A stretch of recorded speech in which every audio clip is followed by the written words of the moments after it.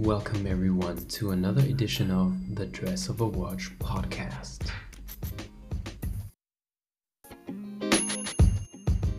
So today we're going to talk to Yo. Let's see. He's in here already. No.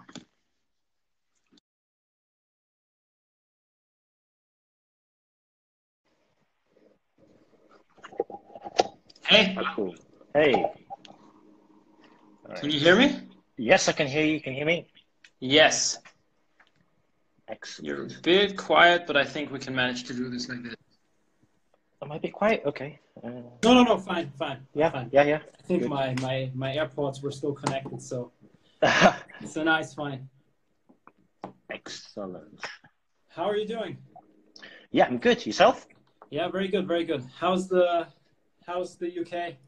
How's everything? Yeah, I mean, everything seems okay. I mean, I haven't really been out too much, I suppose.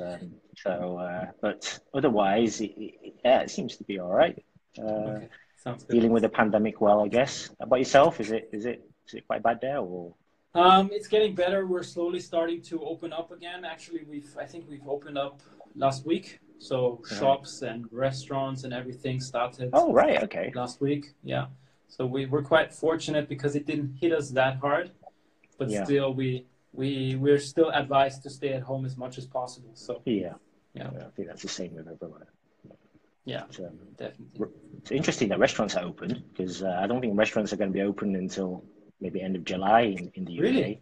Yeah, Okay, I possibly. did not know that. Yeah. Any hospitality or hotels, any place where there's gatherings, I don't think there's chance until maybe the earliest end of July. But Okay. that probably will change again anyway. So Yeah. it's quite interesting. Yeah, but I think we're gonna get through this, and Yeah. we stay positive. Think about Yes. watches. Yeah. Don't buy too many. That's quite difficult. Yeah, I know. I feel the same way. I've managed to not pull the trigger many times now, and I did want to buy one or two watches, but I didn't. So I've tried to keep the buying to a minimal, so not spending too much money, but still acquiring a few pieces here and there as they come. Yeah, Mr. Watch is saying we should buy watch straps instead. I think that's a good idea.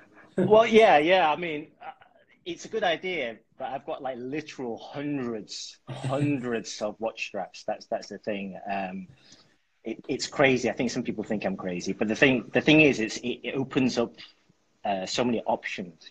When you've got different straps, you can match them with different outfits, make the watch look different. It almost feels like a different piece every single time you do that, and it does save you money in a sense, but then you're spending money still at the same time, but just spending less money to get that sort of same excitement, I guess. That's very true. Yeah.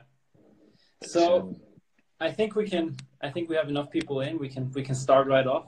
Okay. Maybe you can tell us a little bit about how you got into watches in the first place. Okay.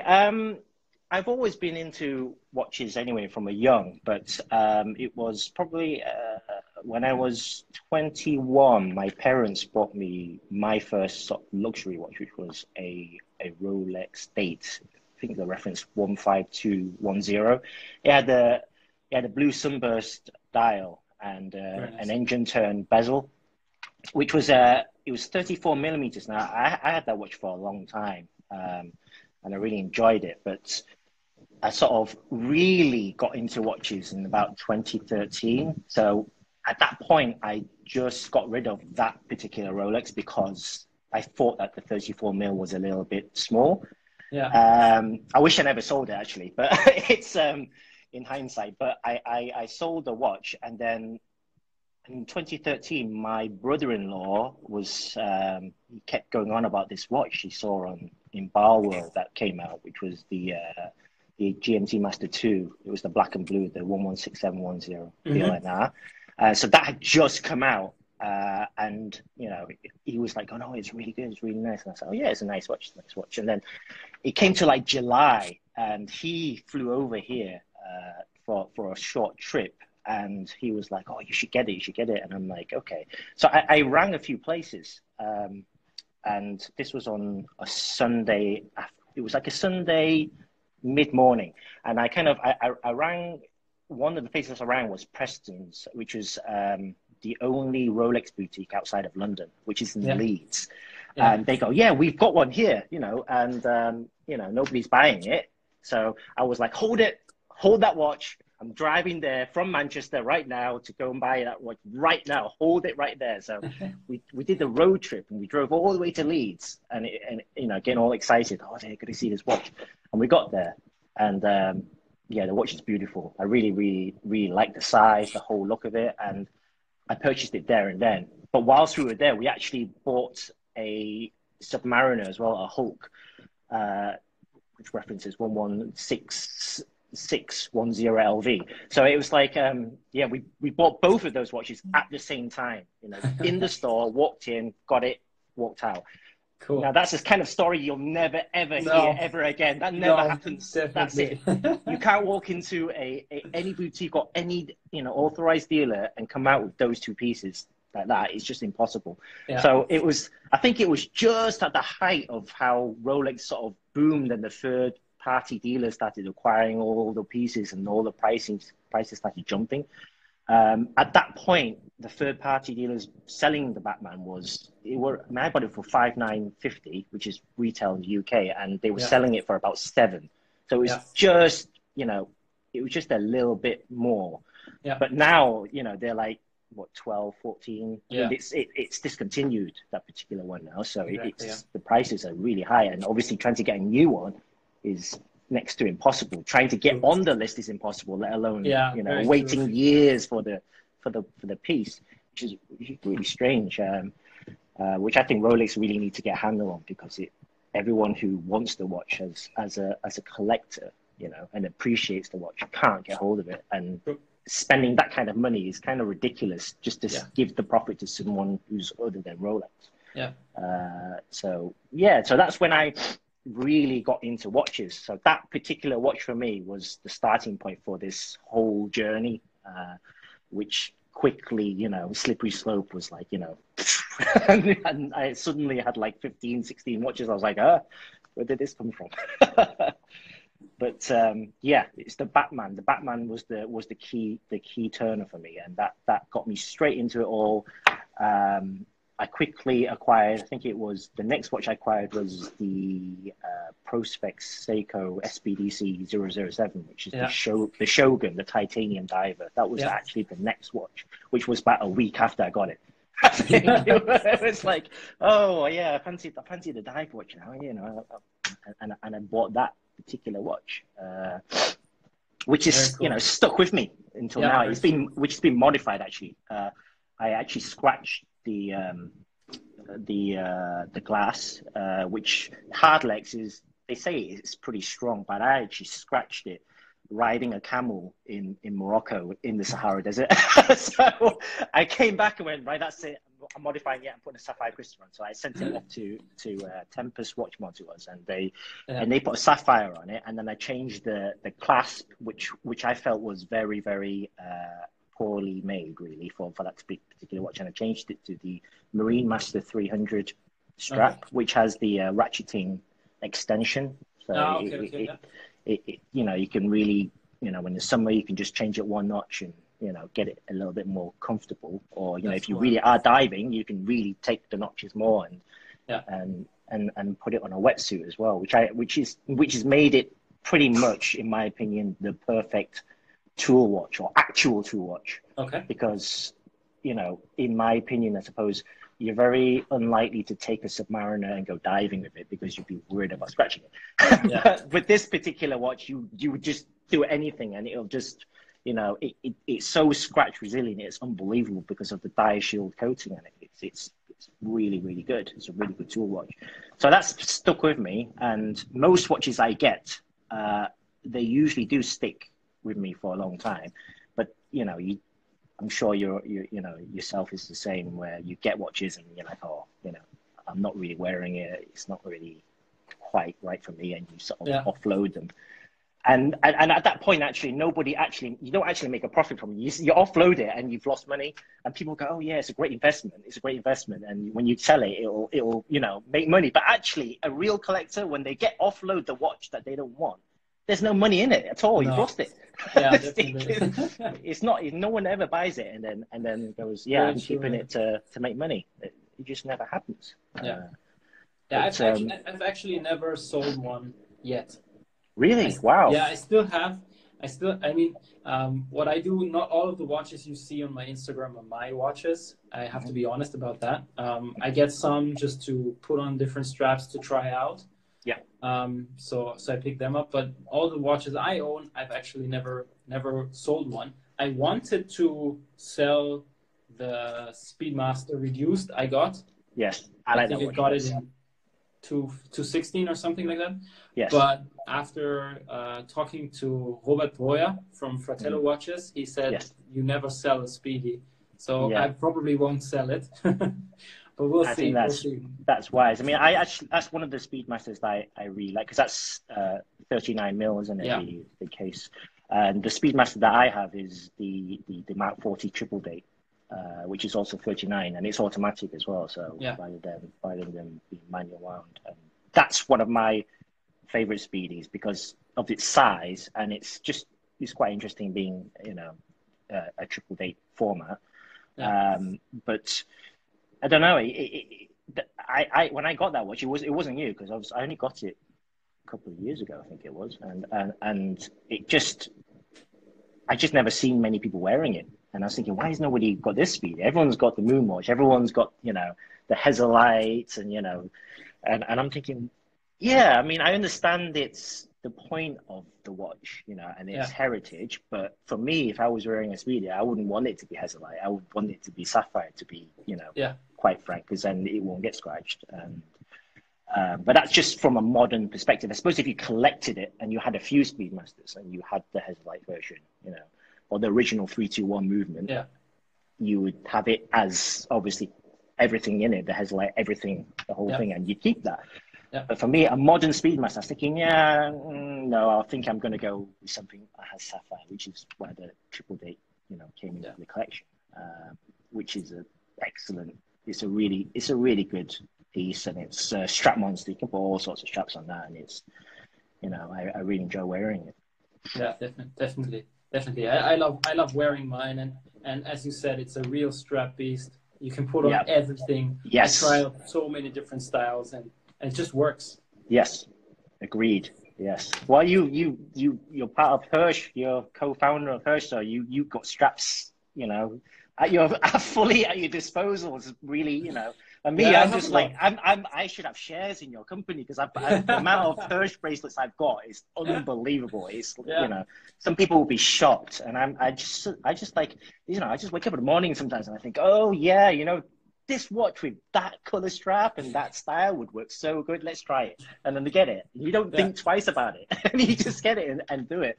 And, they'd be like, oh yeah, I was right. It looks really good. And then suddenly I've acquired hundreds. Literally, I must have like 500 straps at least. Wow. But the thing is, after acquiring so many straps, there are favorites. There's always favorites and favorite combinations. And pretty much the piece that you want to wear with that strap, it just stays together, for quite a long time. Yeah. So even having hundreds of straps, it's almost like a trial and error to find the perfect strap for that particular watch. But then again, sometimes you feel like if you're going somewhere, some special occasion, and then you're wearing certain colors, you might go, okay, I'll wear this, watch with this strap to match that. So it opens up that possibility as well. But I've got to sort of admit to myself that pretty much one strap will stay with one particular, or maybe a couple of straps, will switch over between a specific watch. like the red one on your Jaeger. Yes, yeah. This one. This is actually one of my favorite combos. Actually, it's one of your London straps, and it's the London straps are really good. Actually, I really do like it. Plus, it's 21mm lug. And 21mm is a very strange sort of lug width. So, I've got I've got two. I've got like a tanned version of this. Then I've also got not what was that? Is it the Connoisseur that's recently been taken off? So the Connoisseur in dark brown with like the stitching, with like the Yeah. contrasting stitching. I've got that one, and I've also got an ostrich, Oh a yeah. Maasai ostrich, Massage. a black, yeah, Very from nice. yourself. Which those are my favorite sort of switch arounds for this JLC, which is a really. I, I've been after this watch for a long time actually. I only It's got the this Memo quite. box, right? No, it's the Master Ah, Compressor yeah, the master chronograph, compressor. Yeah, but it's yeah. the Series One because they brought a Series Two one out. And what happened with the Series? Well, the Series One was it was the female designer. I think it was. I can't remember her name now, but she said that this was the favorite piece that she designed out of all of Okay. the JLC watches that she made that she was part of, and yeah, it's always I've been after a master compressor, not a chronograph actually, just a master compressor for a long time, and I really like the look of the dual crowns, the super compressor case, and then I came across this chrono, and then I was thinking, okay, I would like this chronograph, but then it was really hard to find, and it took me a while to find it, and once I found a really good condition one, you know, I pulled the trigger and got it, and yeah, it's just one of those cool watches where you know Jaeger or Jaeger, however you want to pronounce it, they've always been sort of known as a very classy, you know, timepiece maker, you know, a very elegant, beautiful evening watch type of, you know, uh, company. Yeah. And this is like pretty much the sportiest thing that you can buy from them. I mean, you can get Yeah. you can get the GMT version, which is an even extremer version. So Yeah. it has another crown, you Yeah, know, yeah, on the exactly. sort of That's the one I was 10 o'clock. thinking of, not the Memo box. Yeah. So Yeah. There's that one as well. So yeah, that's like probably the most extreme, yeah, sporty version you can possibly get, and I thought that's quite good because it's not something you'd expect. And people look at it, oh, what piece is that? And they say, oh yeah, it's a Jaeger Goods, and then they'll be like, oh, didn't realize they make something like that. But yeah. they did bring a Series Two version, which I don't like as much. That has got like a quick release mechanism for its straps. So I Yeah. think on the back you can press buttons and it just literally pulls the lugs apart. You can pull the strap off really quickly, which Yeah. is so cool. Yeah. But the design of the dial it changed, so the date was no longer at the 6 o'clock position. So you can Okay. see the date there is Yeah. 6 o'clock, and then they moved it to the sort of 4 o'clock position, which kind of for me it made the watch not quite as pretty, and then the dial layout is different as well. The chronograph dials they looked not as funky, I guess, and it lost its sort of attraction for me. So you know, for me it was I had to get a Series One, and then luckily I found a really good one, and Very cool. you know, and I got it. Yeah, Yeah. it's one of those watches. But, I mean, every watch has a story, I guess, you know, Yeah. and it's nice to have those stories to tell, how and why. Do you have a favorite piece in your collection? Difficult question. Yeah. I know. If I was to say which is my favorite, it probably would still be the Batman, the GMT Master 2, purely because it was the first watch that got me into it all. And Yeah. it's the most worn watch that I have, I think, because Yeah. every single time I travel, it's by my side because, you know, wherever I go, I can still, you know, keep the GMT, you know, literally on GMT time, and, you know, wherever I am, the time will be shown, you know, on the main watch face. So it's, yeah, I'd say that's my favorite, you know, realistically my favorite watch, most worn. You know. Have you ever taken off the metal bracelet from the Batman? Or Yes, yeah. I have. Yeah, I've got loads of like rubber straps for like summer. So I have straps from like Everest bands and like Horus and all this. I don't think I've got a Vanguard one for it. No, I don't. It's Horus and Everest that are the main straps that I use on it. And sometimes I put it on like a Perlon, you know, which is quite light in area, like a sapphire blue kind of, you know, and that's quite nice as well. So it does come off the bracelet. I'm never scared of taking watches apart in that sense because, you know, I spent quite a bit of money on getting the Bergion, you know, they cost like literally how much Yeah. money just so that you can They're very remove the lugs. expensive. Yeah. But they remove them perfectly, so you don't scratch anything. So that's the main thing about them, Yeah. especially when you've got a luxury watch in front Yeah. of you and you're doing it. Worthwhile investment, for sure. Definitely. Yeah. Yeah. It's a very What, good. what about you? What's your favorite piece in your collection? So if I have to pick a favorite, it would be the Milgauss, Right. because also for me, it's the first one I bought by myself with my own money. Yeah. And it really surprises me every time I wear it. It's a heavier watch and a bit thicker than the Submariner, Yeah. but I still love wearing it. It's so cool with the green sapphire glass and the orange second hand and everything. It really excites me. It's a very, what's the word I should, it's not as popular in the Rolex catalog, which is kind of funny, and you wonder why, but it is a good looking watch, you know. It's got those contrasting colors, like you say, so it especially if you stick it on like even like an orange rubber strap, it really brings out that, you know, the hands, and it just looks really, really good. Yeah. And again, it's very usable, being, you know, is how anti-magnetic is it? Is it 4,000 or 5,000? I can't remember what the magnetism. Yeah, 4,000 Gauss.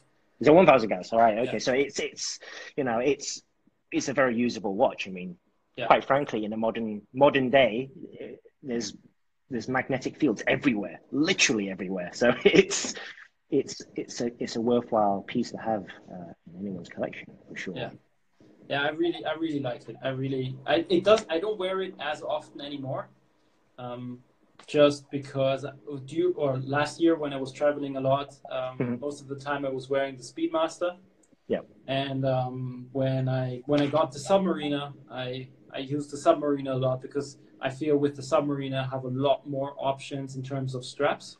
Yeah, I know. So I use the Submariner as an example to show off many different kinds of straps and varieties, materials, and everything.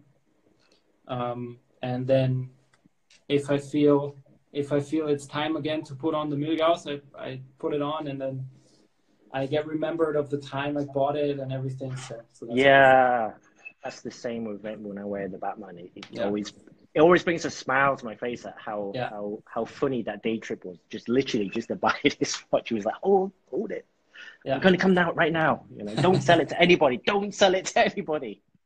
It was that was very cool. Fun. Very cool. But yeah, every single watch for any collector always has some type of story. You know, it always brings back some memory, which is kind of part of the reason why you collect watches, I guess. You know, it's to have those stories to remember. Definitely.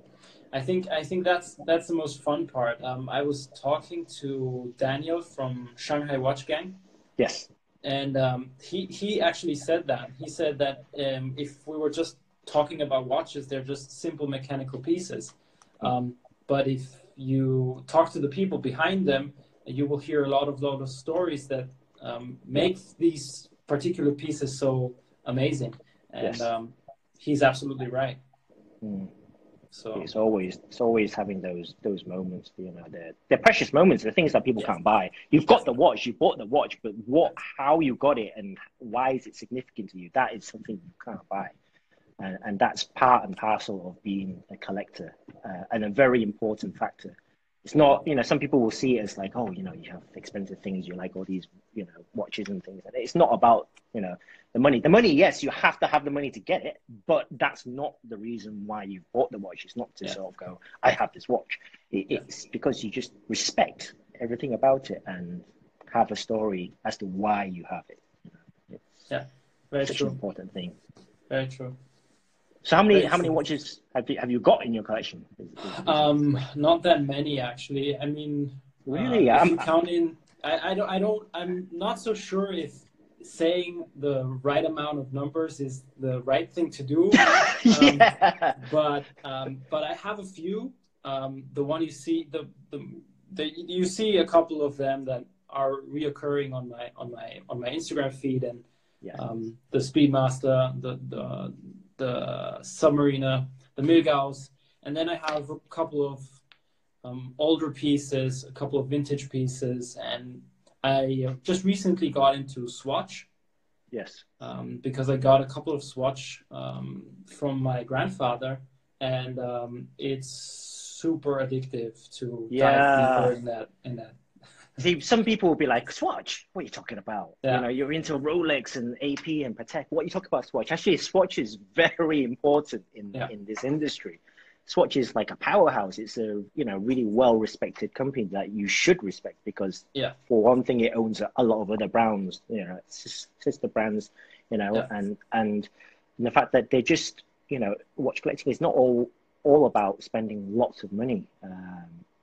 For me, like, the Swatch that I got actually, I used to have Swatches when I was younger anyway, but then sort of when I got into watches, the System 51, when that first came out, I actually had a friend acquire one straight away in Geneva, in Switzerland. Once it came out, I said, just get it and then bring it back for me, you know. And it was a System Blue. I got that. So it's like literally the first one in the UK because I actually imported it from someone bringing it in. And it was funny because that went a bit faulty, and I sent it back to Swatch in the UK, and they were like, "Yeah, we don't have this watch, so we're going to have to contact Switzerland and bring another one in for you." And I was like, "Oh, okay." But it's a really significant watch. Again, it's like you know, the fact that it was, you know, made by robots. And then it was just all made with 51 parts. It's unbelievable, you know, the history that it's made is, and people, you know, like I say, they look at your collection and they go, oh, you just like the expensive, but it's not like G-Shock as well. Yeah, definitely.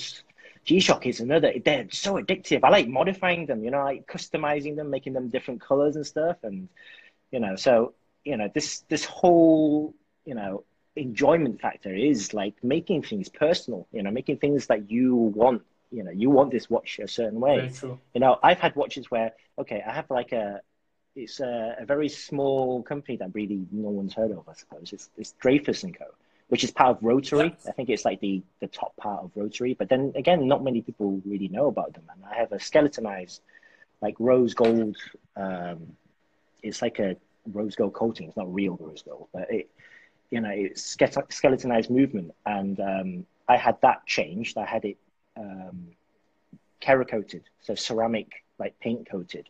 So it's black now, but it's got a rose gold dial or partial dial because it's skeletonized, and it looks so cool now. You know, like because you've just changed it and you've made it your own, and it makes it something different. And people will look at it and go, "What watch is that?" And then you'll tell them, and they may know of it, may not. But then because you've changed it so drastically, it makes it, you know, an interesting piece to talk about. And then people are, why did you do it? You know. I've often thought I've often sort of wanted to customize, you know, more expensive, like Tudor. Some of my Tudor watches, I'd be like, oh, maybe I could, you know, have it like sandblasted, so it's got that sort of like desert metal, you know, robust look about it. Yeah, no, it looks like I was tempted to do it on my BB58, which I was wearing today actually. I was tempted to send it off to get it sandblasted, so it's got this almost like, you know, military robust look about it. But then obviously if you do that, then Tudor won't service it because they'll be like, yeah, you've changed it, or they'll put it back to normal when you send it to them. That would not be good if they do it back to normal. Yeah, I know, but that's what happens. Like with Rolex, if you've modified your Rolex and you send it to them to get service, they will revert it back to its original look and send it back and charge you for it. They will do that because they don't want you to. I mean, there's a lot of customizing third-party, you know, places now. But when you service those watches, you would send it back to the guys that customized it, not to Rolex themselves. So yeah, if people didn't know that, that's what happens. Either they won't service it or they'll revert the whole thing back to its original state. So yeah, don't do that. So good. A very important takeaway for me. Yes. Because I was actually thinking about customizing the Milgauss and having it engraved with something cool. I mean, you mean like a pattern? Yeah, the pattern. Yeah.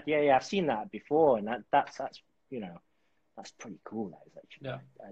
I'd like to do something like that. That would be really, really interesting. And that keeps it personal for you, because then you might have engraved a specific pattern that reminds you of a specific point in time, or it's like almost like it's it collaborates with that first original memory of you acquiring that watch. So it makes it, you know, something more valuable. Definitely. In a sense, not to someone else, but for you, No. you know, it becomes even more valuable. So yeah, I totally, you know, dig something like that. That'd be really cool. But it takes almost, you know, a big amount of confidence for you to give it to somebody and go, scratch the hell out of my watch, please. Yeah, definitely. It's like you've got to find someone who's good at it. There is a guy that's on Instagram. I can't remember his name, that does do all that, like customized engraving and dial making. It's King Nerd, the Yes. guy who's doing it for Linda Valadin and these companies. Yes, yeah, that's right. Yeah, I think he's from the UK as well. I think he is. I'm not sure, but I think Well, he's in Europe, somewhere here anyway. But yeah, something I've yet to look into that amount of customizing, but it's something I would do for sure. Yeah, absolutely. Very cool. Very cool. So, so my last question for you: do you have a favorite strap? Okay.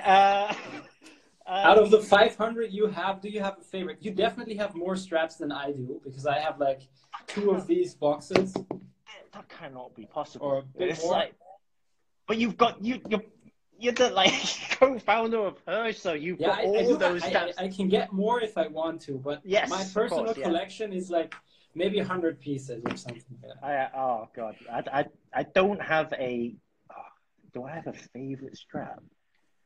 It's a really difficult question, because if you had a favorite strap, it's like it might be favorite because of one particular piece. You can't have a favorite strap and then have it, because every watch has a different logo. I mean, most watches usually are around 20 mil anyway, but you know, you don't really use that same strap on another watch. So it's a difficult question, that is. I could tell you how I would want that strap, the perfect strap to be. You know, I could say that I would want it to have like quick release pins, and you know, I'd want it like the lengths to be like around about 115 to 70 or 115 to 75, something like that. And another thing which would be quite good would be quick release buckles. Yeah. You know, like, because that's not something that's made. I like to switch around buckles and stuff as well, you know, if there's a certain specific buckle that I like. So I can't really say I have unless you say type of strap, then you could say, well, there's NATO and there's like, you know, sort of dressy leather, you know. But I can't really say there's a particular favorite strap, because literally they call me the strap pimp on Instagram. So it's like, if I had one favorite, it'd be like almost like, oh no, he's no longer the strap pimp, he has a favorite. But it's I can't say I've got a favorite. No, I can't. Nope. But that's totally okay. So keep on doing what you're doing. I really enjoy it, and it's a pleasure that you like our products. Yes, we really feel honored to have you. Great. Keep up the good work. I mean, I saw is it the Paul that you brought up? Is it the rubber strap that's got the camouflage? No, it's called John. The John, right? That's it. Yeah. That's like that's a really cool strap actually. When you came out of that, I was thinking, oh, that would look good on like a pilot strap, pilot watch sort of thing, like IWC or like Longines. Longines. I'm very pro Longines. I like what they're doing. Yeah, I just saw today earlier that you wrote an article for Champs. Yes, I did. Yeah. That was for the Brown Dial Legend Diver, the 36 mil, which is oddly you can't buy it. It's very hard to find. Yeah. And I've had loads of interesting, you know, information like, oh, it wasn't popular, or it's a funny one because it came out in Barworld and then disappeared for like almost over a year. It was, no one could, and I was like, I contacted Longines, like, what happened to this watch? You know, I sold my 42 millimeter Legend Diver when you brought it out, expecting to buy it in a couple of months, and it's been a year and a half or something stupid. And then they go, oh yeah, we've got one, but it's like there's only a handful, and the others are going back to back to Longines and they're going to take them apart. I was thinking, that's pretty weird. But I've got other friends that are sort of, linked to Longines, and they were telling me other things, like it was mismarketed, and they said it was a ladies' watch, but actually it was, it was for both, women and women and men. And yeah, it was weird. And then suddenly you couldn't buy it at all, even online from them directly. But the black one you can. They also had a mother of pearl one that they made, and that one was really hard to get hold of as well. So it could be like almost a watch that's flown under the radar and might even increase in value in years. Who knows? But it's a beautiful piece. Yeah, it's 36 mil and it looks great. It almost looks vintage, but not because of the sort of fume dial that it kind of has, like a brown fume, and it's got funny lug widths again. It's got 19 mil, but I think Longines, all of Longines heritage models are all pretty much 19 mil. Really? So yeah, because it's like a vintage thing, isn't it? 19 mil, I guess. and they want their straps into. Yeah, I know it's a pain, but then I think they want their straps to sort of link between each heritage model anyway, so you can swap them around. Okay. I think that's their plan, but do they have a quick release on them? No, not from. But yeah, it's a bit. But then again, you can put 18 mil straps on it, and it gives it even more of a vintage look because it's got that gap. It's like you can. That's doable. I like what Longines are doing. They're coming up with like basically vintage pieces, but with that modern, reliability. And they just, every single time they bring one out, it's like, oh yeah, I like that. The Sector dial, I recently acquired one of those as well, and that is that's a very nice one. Yes, it's a beautiful watch, and it's just been so well made, and it's really reasonably priced. People who are starting to get into watches, that is a watch to have as like a dress watch almost. It's not mega bucks, but it's not cheap. But then for what you've got is, literally it's worth every penny. Everyone appreciates it. But yeah, Longines is a brand that I'm very pro. Me too. Good. Me too. They're doing a great job. Yes. Mr. Watch is saying that fume dial, lots of love for fume dials. Oh yeah, that's because he's the Moser, I call him Mr. Fume 69. That guy is like, he's the Moser man. He fumes more than a transit van. This guy is like, he loves that watch. I love that watch. It's a beautiful watch. It's stunning. It's like a pandemic joke that we've been having. Like that's what's happened in this pandemic.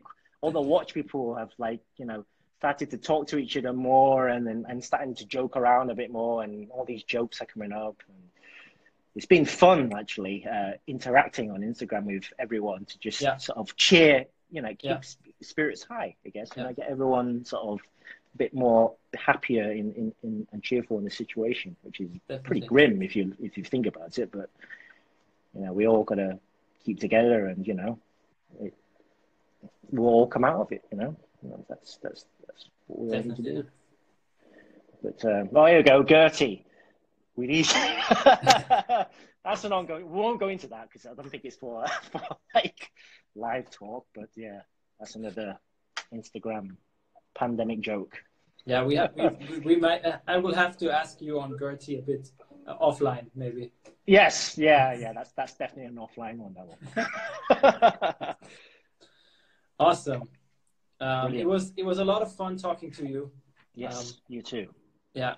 It was my pleasure having you. Thank you very much for agreeing to do this. You're welcome. Yeah, it's my first time I've done anything like this, so it's been. I was excited, a bit scared, but okay. I was like, oh, what am I going to say? Well, I've got nothing prepared here. What am I going to talk about? But yeah, I've enjoyed it. Yeah, I really enjoyed it. It's been really cool. For me, that's the most important part. I don't want to prepare my partners I talk to too much because. It's all about your story, and you have the freedom to talk as much as you want. I usually have like this time frame of 30 minutes where I want to keep them in. But other than that, it's all yours. So right. So, yeah, it's great. I really enjoyed it. Yeah, it's good to sort of reminisce sometimes I forget, how I've come into all this or why I've come into this. Yeah, that's a good question. Why? Yeah. Why do you collect watches? Yeah. But it's memories. It's things that have happened, Definitely. in the past. That's what it's all about. Yeah. But yeah, Definitely. brilliant. Thank you very much. It's been Thank a big you for pleasure. having me. Yeah, you're welcome. Pleasure too. Thank you. Have a nice Catch you one. later. You too. Bye-bye. See you later.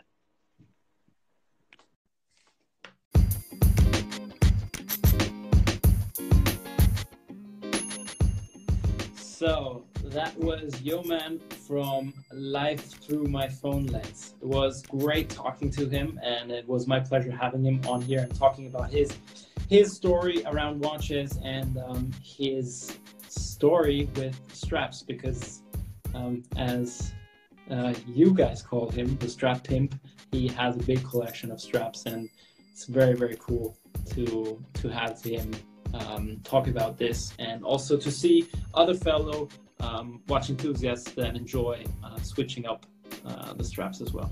So that's it for today. Thank you everyone for watching and for supporting these watch talks. If you have any questions or if you have feedback for me, please just send me a DM. I'd be happy to answer it. If you have any suggestions for future interview partners, also send me a DM. I'd love to have more people on and to keep it going. Thank you, everyone.